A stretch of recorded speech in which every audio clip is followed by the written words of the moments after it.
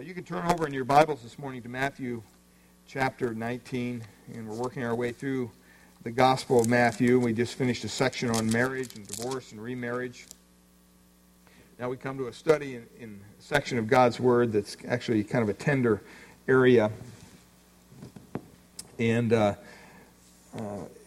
speaks of Jesus and children, and we'll be looking at verses 13 to 15 this morning. And this particular passage, just a way of introduction, is not only recorded here in Matthew, but it's also recorded in Mark chapter 10 and also over in Luke chapter 18. So it's important enough to be included in all the synoptic writers, their Gospels. And so we want to turn our hearts to God's Word this morning. You can follow along as I read the text for us here in Matthew chapter 19. Verse 13, Then children were brought to him that he might lay his hands on them and pray. And the disciples rebuked the people. But Jesus said, Let the little children come to me, and do not hinder them, for to such belongs the kingdom of heaven. And he laid his hands on them and went away. Whenever you come to study the Word of God, if you do it thoughtfully and carefully, you'll find a couple things. And one is this, is that there seems to be a wonderful balance within the Word of God. There just is, overall. And if you look at just the context of where we've been in Matthew chapter 18 and then chapter 19, there seems to be a perfect arrangement, a perfect balance with what we're looking at in these two chapters. We see here about the character of those who belong to Christ's kingdom. And they're tied together by a series of relationships. And we've looked at these. We've looked at, first of all, to other believers when the disciples were fighting among themselves who is the greatest in the kingdom of heaven. And then also to those who sinned against us. And we looked at how we need to be forgiving as the Lord is forgiving. And then we've been looking at the relationship between the husband or the wife. Between the two of them, may they get a divorce or not, and the implications of marriage. We've been studying that. Well, today we're going to be looking at a section that deals with the character of children. Should they be included in the kingdom of heaven? And then next week we'll be looking at the subject of money and the rich and the poor and things like that. But this morning we're going to be looking at this section that deals with Jesus correcting his disciples for wanting to drive away people from coming to him. The parents who were bringing their children to be blessed. They were bringing their children to him to be prayed for and blessed. And that was a normal thing in that culture. And if you look in verse 14, you see here that Jesus said to them, Let them come unto me.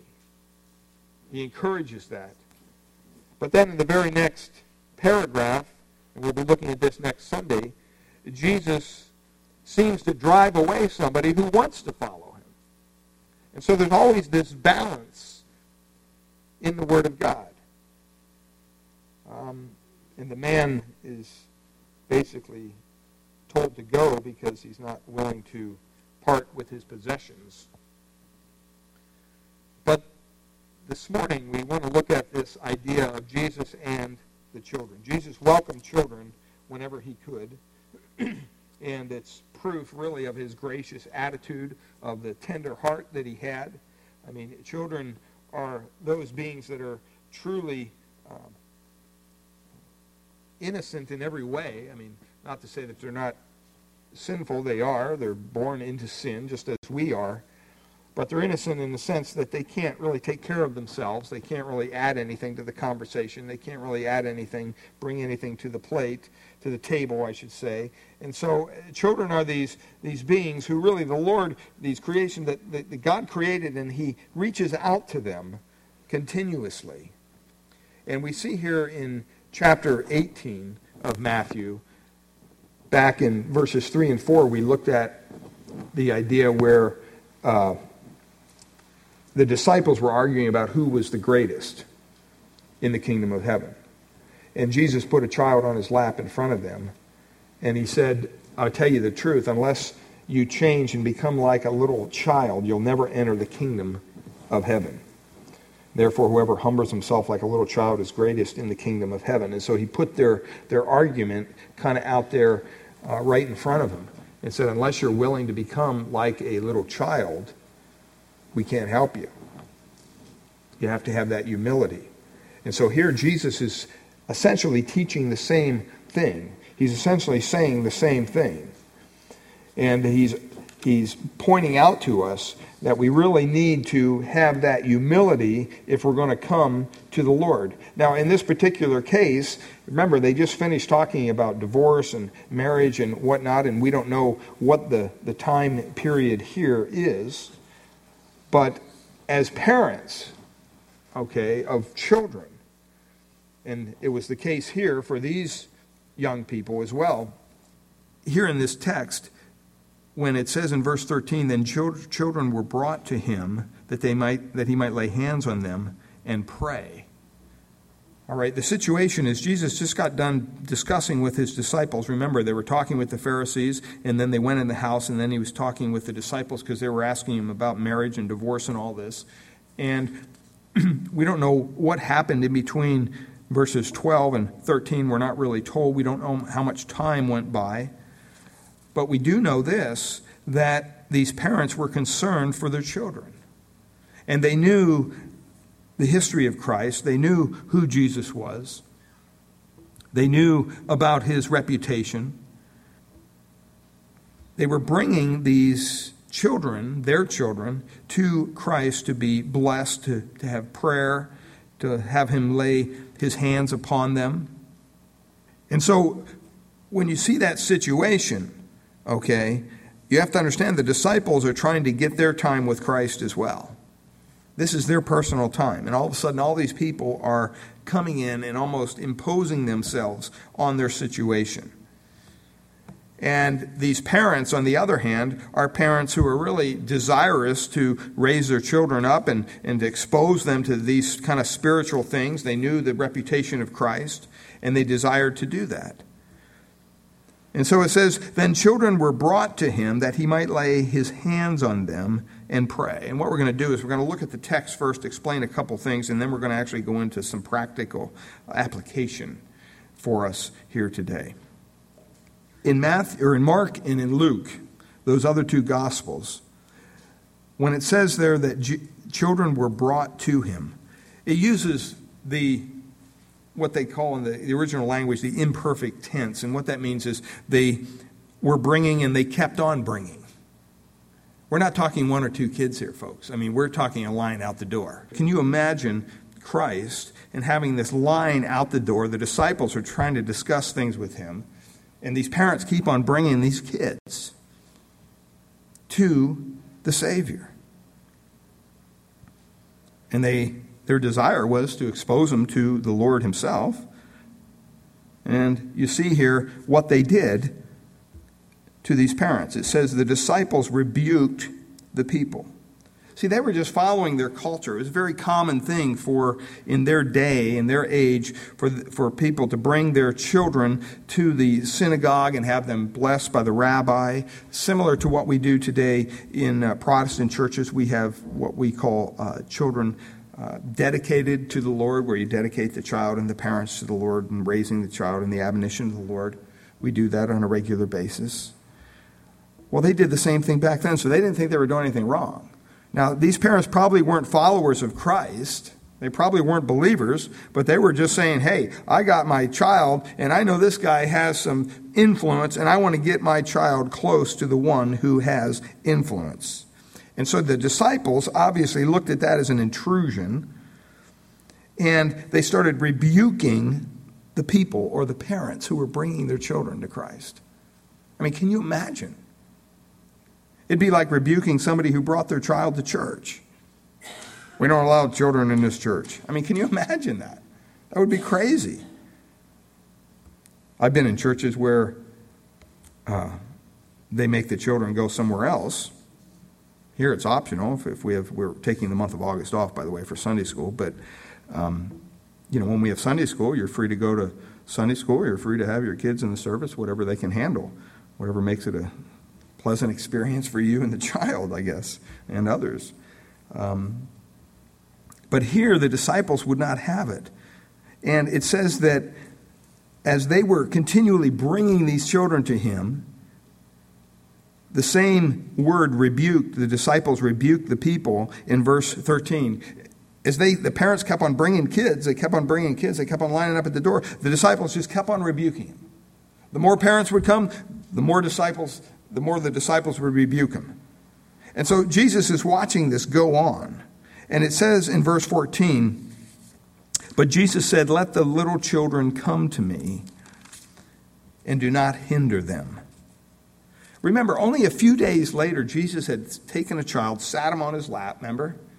Ran right in front of the disciples when they're arguing who's going to be the greatest. And he said, "Unless you're like this little child, you can't enter the kingdom of heaven." And now the disciples are so thick-headed, they can't get this through their head. Parents are bringing children, and they look at it as a distraction. They look at it as something that would hinder the Lord from doing what he desires to do. Now, a couple things about what it says here. These children, the word children means everything from little babies right up to toddlers. So you had all sorts of kids. They were continually bringing them to him, and they wanted them to lay his hands on them and pray for them. Now, Jesus then in turn rebukes the disciples. He says, "Let the children come to me." And what he's doing there is basically, he's clearly marking out for them, let them come to me immediately. Do not hinder them from coming. Stop hindering them immediately and let them continue to come. That's what he's saying. And he's making it very clear for them. And from the Gospel of Mark, we see that the Lord was a little angry with the disciples. If you turn over to Mark chapter 10, verse 14, you can see that it shows a little bit of frustration there from the Lord's point of view as dealing with his disciples. I'm sure he got frustrated with those guys quite a bit. I mean, he was angry, first of all, because he really loved these children. He was angry because he also loved the parents, and he understood where they were coming from. And I think one of the main reasons he was frustrated with the disciples is that he wanted them to understand no one, not even the tiniest little infant, is outside of the hand of God's care and concern. The idea that children are unimportant, or the idea that children are a mere distraction from the more important things in life, is simply not true. It's not true today. It wasn't true back then. And so he was very clear with them to stop hindering these people from bringing their children. Allow them to come. And we see a little bit of the tenderness of Christ, because he knows that a child is really a picture of humility, of dependency, of trust. And that's why when somebody harms a child, it's so hideous. You think of some of the crimes that have gone on, it's disgusting. And yet,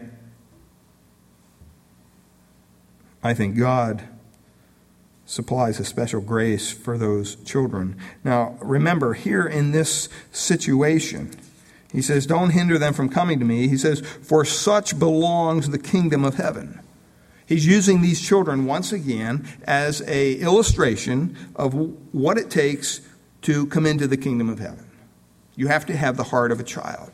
You have to have the faith of a child. You have to be willing to trust and depend on God. He's not saying these children here in this text are saved. He's not saying that. He doesn't talk about any faith they have. He doesn't say that at all.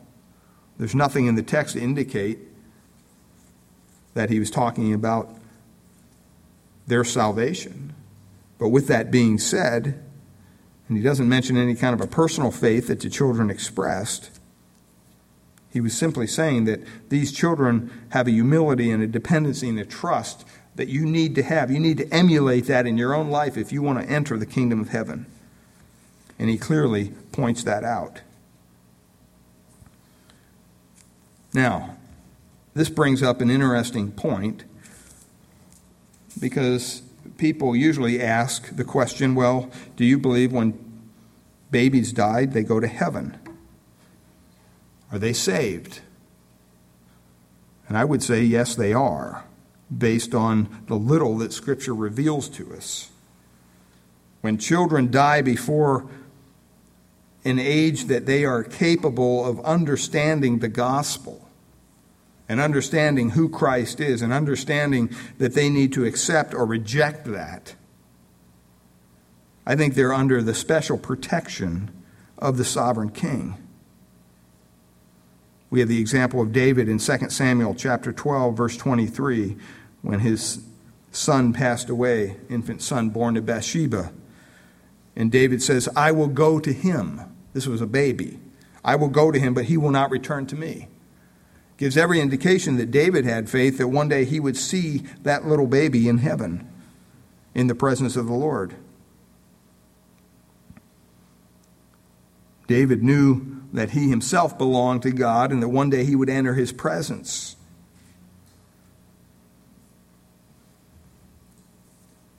It is not that small children are regenerate or saved in the sense that we are, and then they lose their salvation when they get older, and then they regain it if they accept Christ. I'm not saying that. I think it's rather that Christ's atoning death is applied on their behalf if they die before they're able to choose on their own. And we're going to talk a little bit about that in a few moments. But that's the text. It's kind of a simple, straightforward text. The parents are bringing children. The disciples rebuke them. Jesus rebukes the disciples and says, you know what, unless you're like one of these little children, you will not enter the kingdom of heaven. Well, let's look at some principles that we can apply there on the back of your outline. This text clearly outlines some certain responsibilities that both, I think, the parent and the church share toward children. And the first one is this: we are responsible for evangelizing our children. We're responsible for evangelizing our children. Now, like I said, nowhere in this text implies that Jesus was saving these children. That's just not there. He was merely praying for them and pronouncing a blessing on their lives. And that was done throughout the Old Testament. But this scene teaches us that parents cared enough about the spiritual condition of these young children that they would bring them to someone who has some spiritual knowledge, i.e. Christ, that they might be blessed through his hand of blessing and his prayer. From the earliest passages of the Bible, believers have been challenged to share the things of God with their children. You can look all the way back to Deuteronomy chapter 6 and see that. And even in the New Testament, it's reiterated over in Ephesians chapter 6, verse 4, that we should raise our children up in the admonition of the Lord. Parents should do everything, I think, within their power to ensure that their children are exposed to the gospel. That they're exposed to the gospel. That means bringing them to church on a consistent basis. It means giving them the opportunity to participate in Sunday school, in vacation Bible school. It means praying for them, praying with them, opening up the Bible with them at home. It means being open about your own faith in Christ, being consistent in your own life as a believer. For Sunday school teachers and other children workers, we need to share the gospel with these tender hearts. It's the primary responsibility of evangelizing these children. Really lays on the shoulders of mom and dad, not the church. John MacArthur has 5 little key words that he had in one of his writings about guidance to parents and Christian workers when you're leading a child to Christ. And they're not in your outline, but I'll put them up on the screen here. The first is remember. That you should remember that every child is created by God, and in that sense already belongs to him. God made your child. He knows what makes your child, what makes your child tick. Psalm 139 says, "You did form my inward parts," the psalmist declares. "You wove me in my mother's womb. I'm fearfully and wonderfully made." Every child is a gift from God, a fruit of the womb. It's a reward, Psalm 127 says. And it's God's plan and it's God's desire that every child be returned to him for his use. Proverbs 22:6 says, "Train up a child in the way he should go, and even when he is old, he will not depart from it." Remember whose these children are. Secondly, teach them. Christian parents have a high calling for bringing up children. It says in Ephesians chapter 6, verse 4, "In the admonition, in the discipline and instruction of the Lord."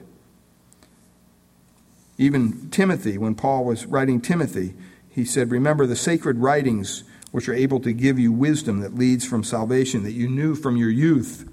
He had somebody imparting that into his life.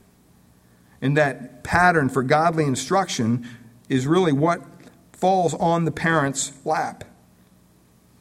God's word is to be taught in the home to the children. But parents should also give visible reminders of God's word. Maybe it's a chart on the wall. Maybe it's a poster in the room. Something that points to the word of God. Children need to be aware of many false idols and what the world can lure them into and away from the Lord.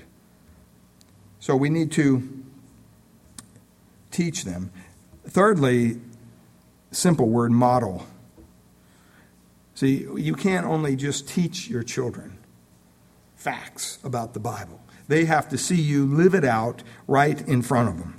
You can go throughout the Old Testament, whether it's Eli or David, different characters in the Old Testament who raised their children not in the admonition of the Lord. And you see how the kids turned out. So it's very important that you do that. You model your faith for your children. Fourth, love. Kind of obvious. It's an imperative. And we don't need to say a whole lot about that. But we need to make sure that our love toward our children is not only genuine and real, but it's visible.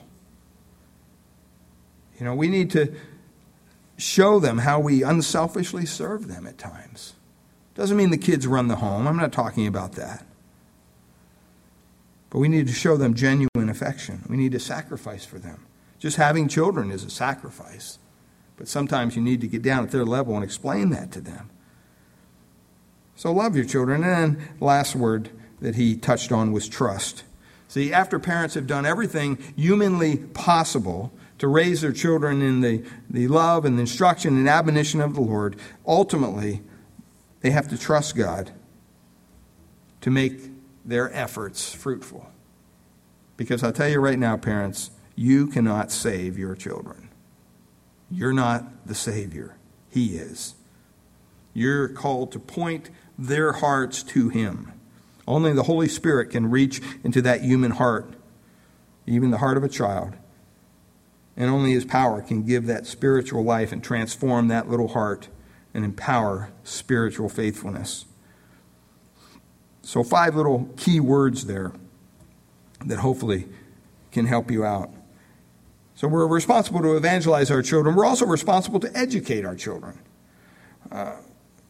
These parents here in this text were bringing their children to Jesus, not to have a birthday party, not to have balloons and cake. They were coming for a very specific purpose. They were telling their children that they saw something special in Christ. Remember back then, usually you had to travel. This wasn't something, these were parents from the Perea area there, probably Jewish parents coming for the blessing from the teacher. But you know what? It wasn't just a hop and a skip. They probably had to travel.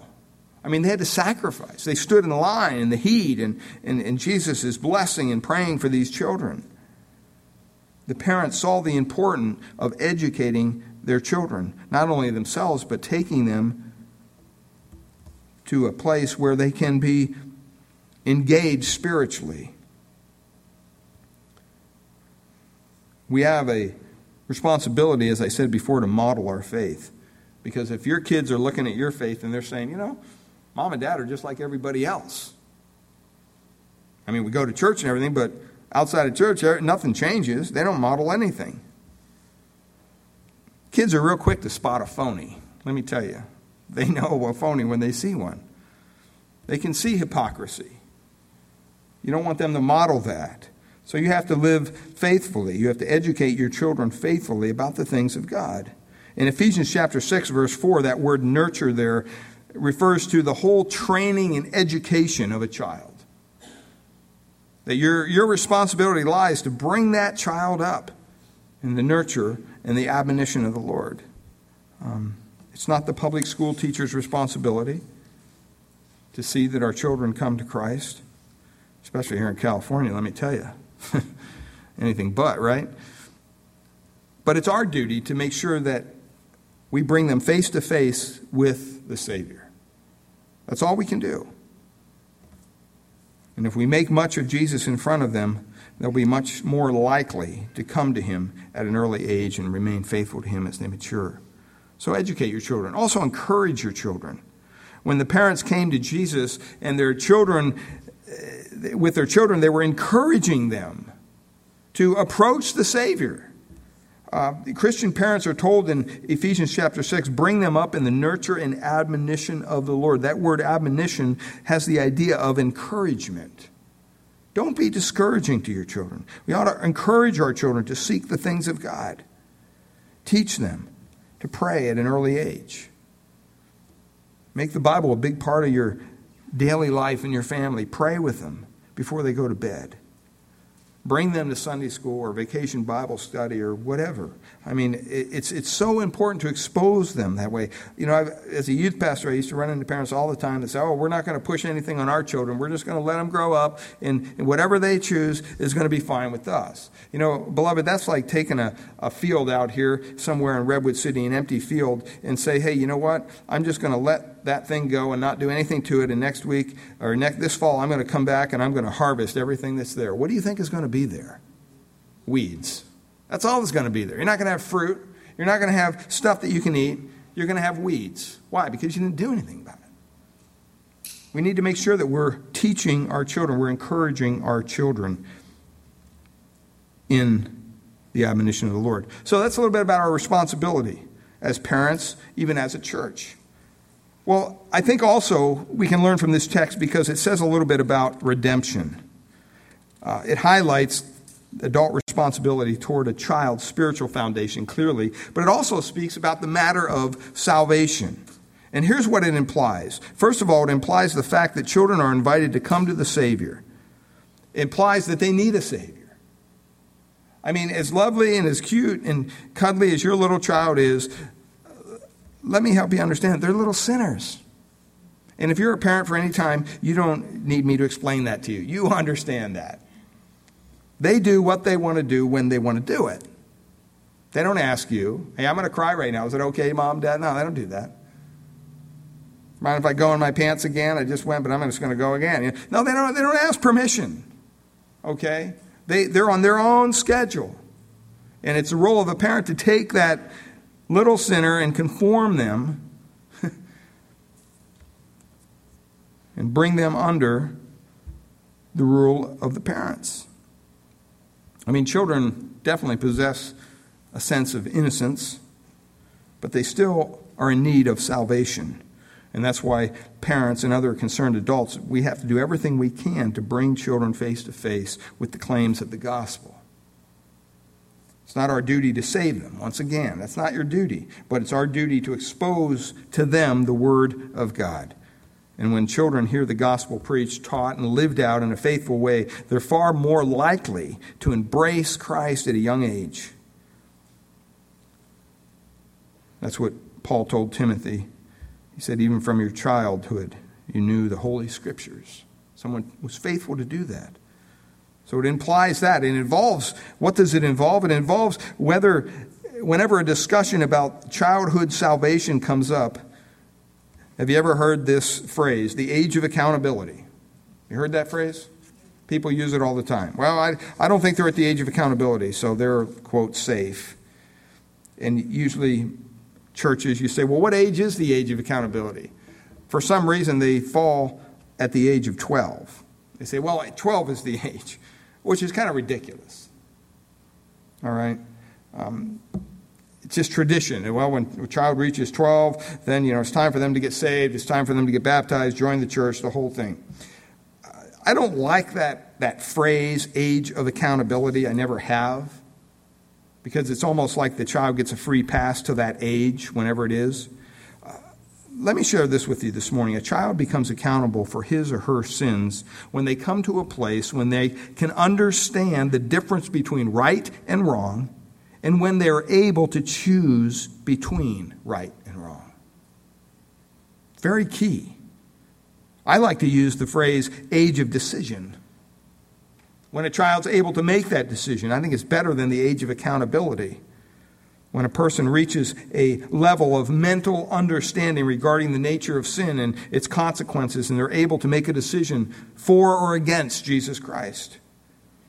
That's when they've reached that age of decision. And as we put all this information in front of them and we're praying with them, we're modeling our faith. What is that age? Well, it's different for every child. I've talked to children, frankly, at 4 years old.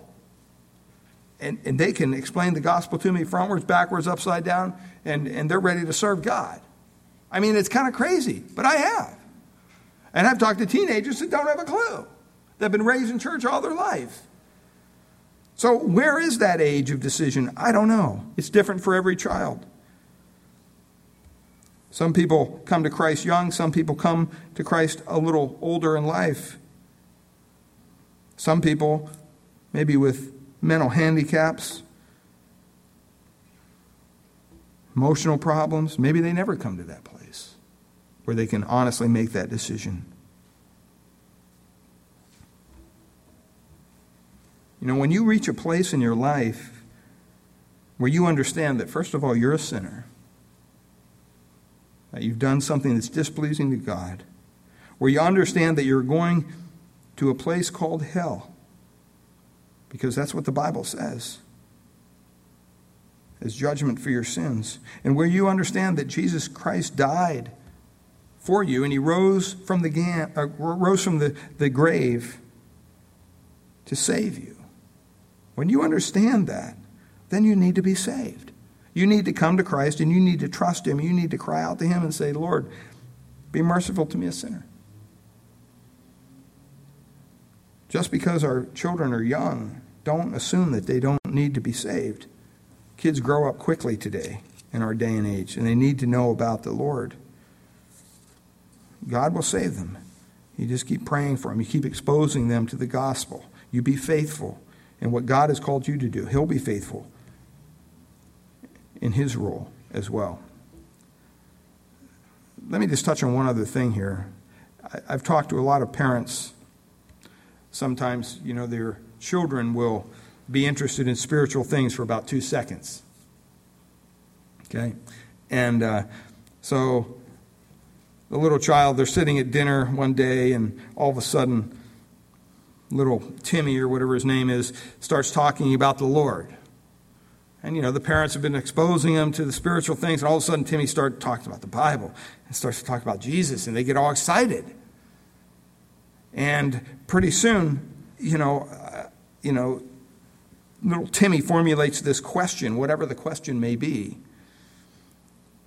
And it's almost like the parents don't even hear the question, because they're so excited that little Timmy is interested in spiritual things that, Timmy, do you want to receive Jesus? Do you want to pray this prayer right now? Here, let me help you pray this prayer right now, Timmy. And they put these words in their their mouths, and the children don't know any better, so they'll go ahead and pray this prayer, thinking, okay, mom and dad are saying to do this, so I'm going to do it. That's not a good approach. Just let me say right up front, that's not a good approach. Be patient. Be patient with your children. You know, when we were exposed to the gospel, most of us didn't, as soon as we heard it, wow, I'm going to get saved right away. No. It took God a little while to work in our hearts and kind of work through this whole thing. It was a journey. And it's the same thing with your children. As you are faithful to expose to them these spiritual truths, you know what? The best thing is take some time and ask them some pointed questions. If they're interested in salvation, if they come to you and say, hey, can I be saved? Ask them, what does it mean to be saved? Can you tell me what it means to be saved? Ask them a question, why do you feel you need to be saved? Can you explain how a person gets saved? Can you explain to me what sin is? See, these are very basic questions that a believer needs to understand and that someone who's coming to Christ needs to be able to answer. Because if they can't answer those basic questions, they don't have a clue what they're doing. And so if they don't understand, you know what? You just be faithful. You just keep praying for your children. You keep talking about the Lord. And you know what? They're going to come back. But don't push it. Don't overdo it. Don't oversell it. Sometimes even in evangelism, when we're out sharing our faith with people and someone comes up and you start dialoguing with them and you're sharing Christ with them, and pretty soon, I mean, you're trying to close this deal. And they just want to know what church you go to. You know, and you're kind of pushing all this stuff on them, and it kind of just blows them away. I've always made it a practice that when I'm sharing the Lord with somebody, no matter who it is, I'll share the initial gospel with them, and then I'll say, okay, Lord, if they're interested, have them ask me a question. Or have them say the next word. I'm not just going to stand here and preach at them. Sometimes they do, sometimes they don't. But I've been amazed that sometimes weeks go by, and that same individual will come back, and they'll say, you know what, when we were talking like 2 months ago, and you mentioned this thing about heaven and hell, do you really believe that? Or whatever they might say. They bring up the conversation again. You know, God's doing a work, and you just have to be patient. He's doing a work in your children. You just be patient. Don't over-answer them. Don't try to pressure them. They'll come back. They'll come to the Lord when they understand and when God is moving and working in their heart. And when they pray, don't tell them what to pray. Let them pray whatever's on their heart. And as they, sometimes some of the teachers say, oh, it's funny, downstairs in the Sunday school classes, sometimes they have a prayer time. Sometimes they'll ask for the funniest things to pray for. And, but that's a child's heart. And that's okay. We don't need to be offended at that or whatever. That's the simplicity of their faith.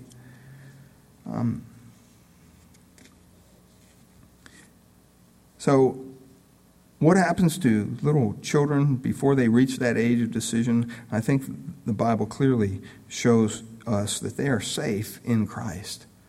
That they are safe in Christ. You look at some of these countries around the world where they have thousands and thousands of children dying, on a regular basis because of poverty or starvation or whatever it might be. And you look at that situation and your heart breaks. You've seen the pictures of the kids with, the little ribs, and it's horrible. And the only hope I can bring out of that is that, when those small little children pass from this life into the next, I really believe that they are safe in the hands of Christ. I really believe that. I believe parents who have lost children to death or miscarriage or stillbirth should never fear that their little ones, they will one day be in heaven. They will be reunited with them. I mean, even all the babies that are aborted, how horrible that is. I believe those little ones will be in the presence of God. Sometimes I think in those foreign countries, if they would reach that age of decision or maturity in their pagan environment, they may never come to Christ. But I think God just supernaturally provides for them. And it might even be His grace upon their lives to take them early so that they could be with Him. The whole matter of children coming to Jesus was used by the Lord as an illustration. And He says there clearly that All who come to him must come as a little child. When you come to the Lord, you can't come with your pride and all your belongings and everything. He's referring here to these special characteristics that separate children from adults. Children are basically trusting. They're humble. They're dependent. Those are requirements of a person that needs to come to Christ. There was a dear lady who took her children into a restaurant to eat, just to show you the kind of innocence of a child, simplicity of their faith. And it was kind of a diner, and they had a counter there where you could sit at the counter, and all the booths were filled up. And so she had like 4 or 5 kids, and it was full. I mean, it was breakfast hour. Everybody was in there, but they found seats at the diner on those little round seats, but they were kind of scattered across the serving table there, the counter. And so her daughter, her 8-year-old daughter, was all the way down at the end of the counter sitting by herself because they couldn't sit together as a family. And they got their food and everything, and all of a sudden the mother heard her daughter cry out, "Mother, don't people say grace in this place?" And a hush came over the entire diner. And before the mother could even figure out what to say, the man at the counter said, "Yes, we do, sister. You say it."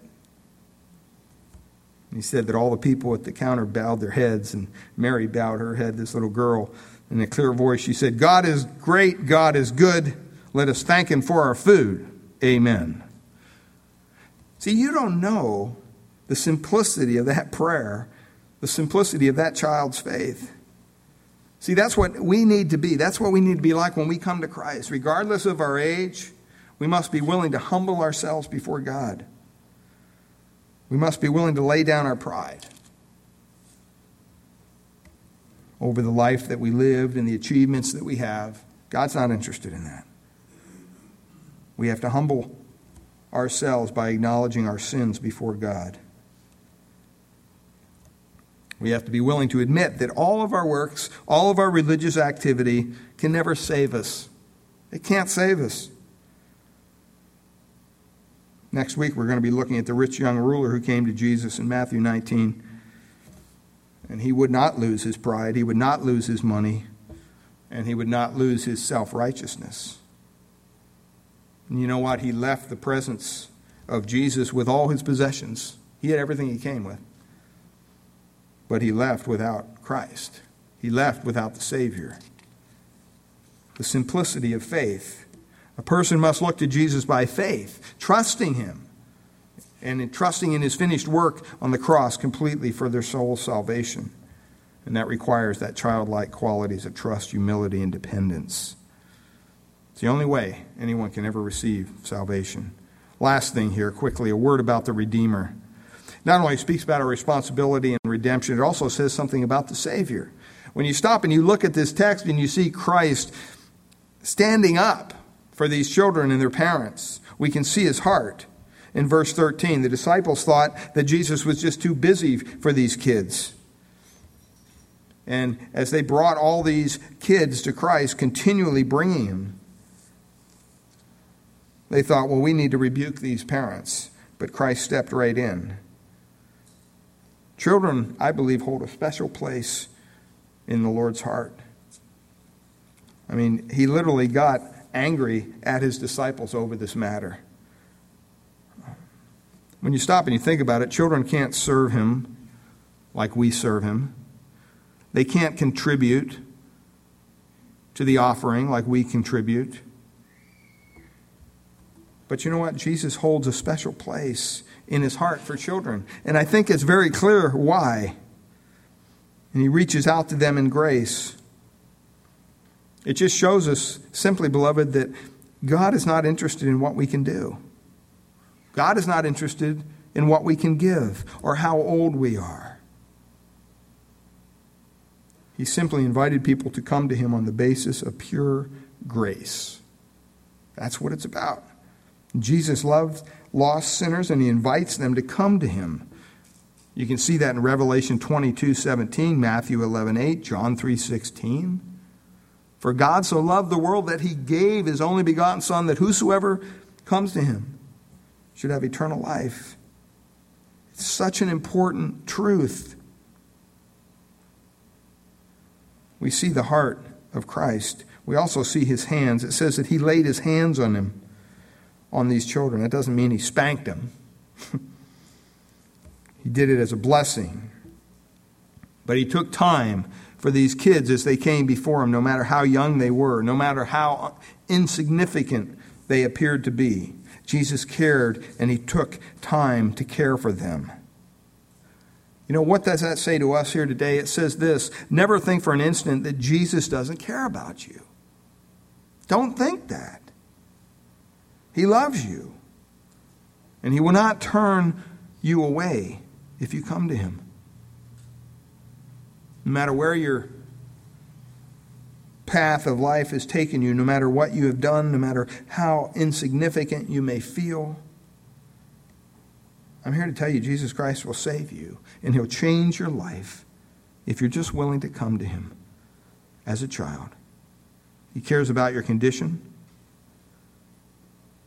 He's going to take time to touch your life in a way that only he can. If you only come to him by faith.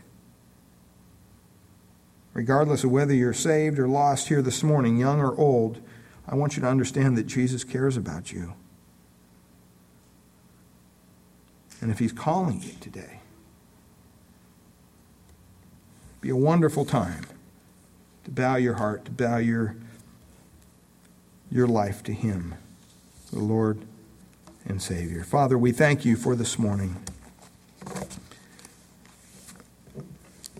Lord, maybe there's some here in this room who have never completed their faith in Christ. Maybe they've been on a journey for a while. Maybe they've been checking things out. While this message was definitely about the children that came to Christ and their parents, it's not only for children. If there's any here who've never been saved, regardless of your age, and you understand your need of a Savior, you need to come to Christ. He died on the cross to save you. Maybe your life has gotten complicated by living an adult in this world we live in, and maybe you need some help from God today. I just want you to know that you can get it. Maybe sin has crept into your relationship between you and Christ. It's hindering your walk with him. He can forgive you today. He can restore that relationship. I know if you come to him as a child, you'll find that his grace will be sufficient for you. If there are needs in your life, you can come to him like those little children did 2,000 years ago. And you can find what you need.